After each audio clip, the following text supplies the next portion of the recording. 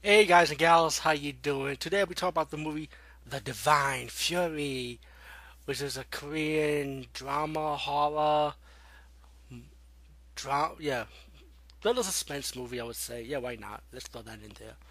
And if you've seen the trailers, it's kind of like, okay. To me, I know what to expect.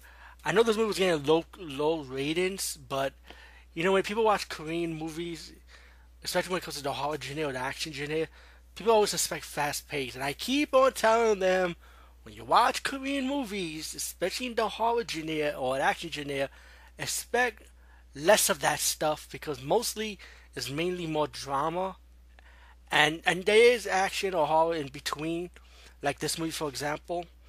But they keep it balanced, man. Well acted, okay? Well, anyway, this movie is well acted, but it's a simple movie about this MMA fighter who has a power to exorcise demons, and he has a backstory also, which you'll see in the beginning of this movie. But anyway, the point is, this MMA fighter meet up with this priest who's an exorcist, and they work together stopping demons pretty much. While the MMA fighter kind of have doubts about religion and stuff, but later on he will build up to believe in God pretty much. And this movie ain't no Blade, you know what I'm saying? So don't expect like Blade style, like non-stop action constantly, like I mentioned in the beginning of this review. There's action, it's pretty good, the action scenes. The demonic scenes, I actually like the demonic scenes, how they said the demonic mythos in this movie, and the possession scenes were pretty good. How they exercise the demon was pretty good. To me, I liked it. Speaking for myself, I enjoyed it. I feel like they like my last review of Evangeline, which is a quote ripoff. They kind of make this movie their own also, when it comes to that type style genre.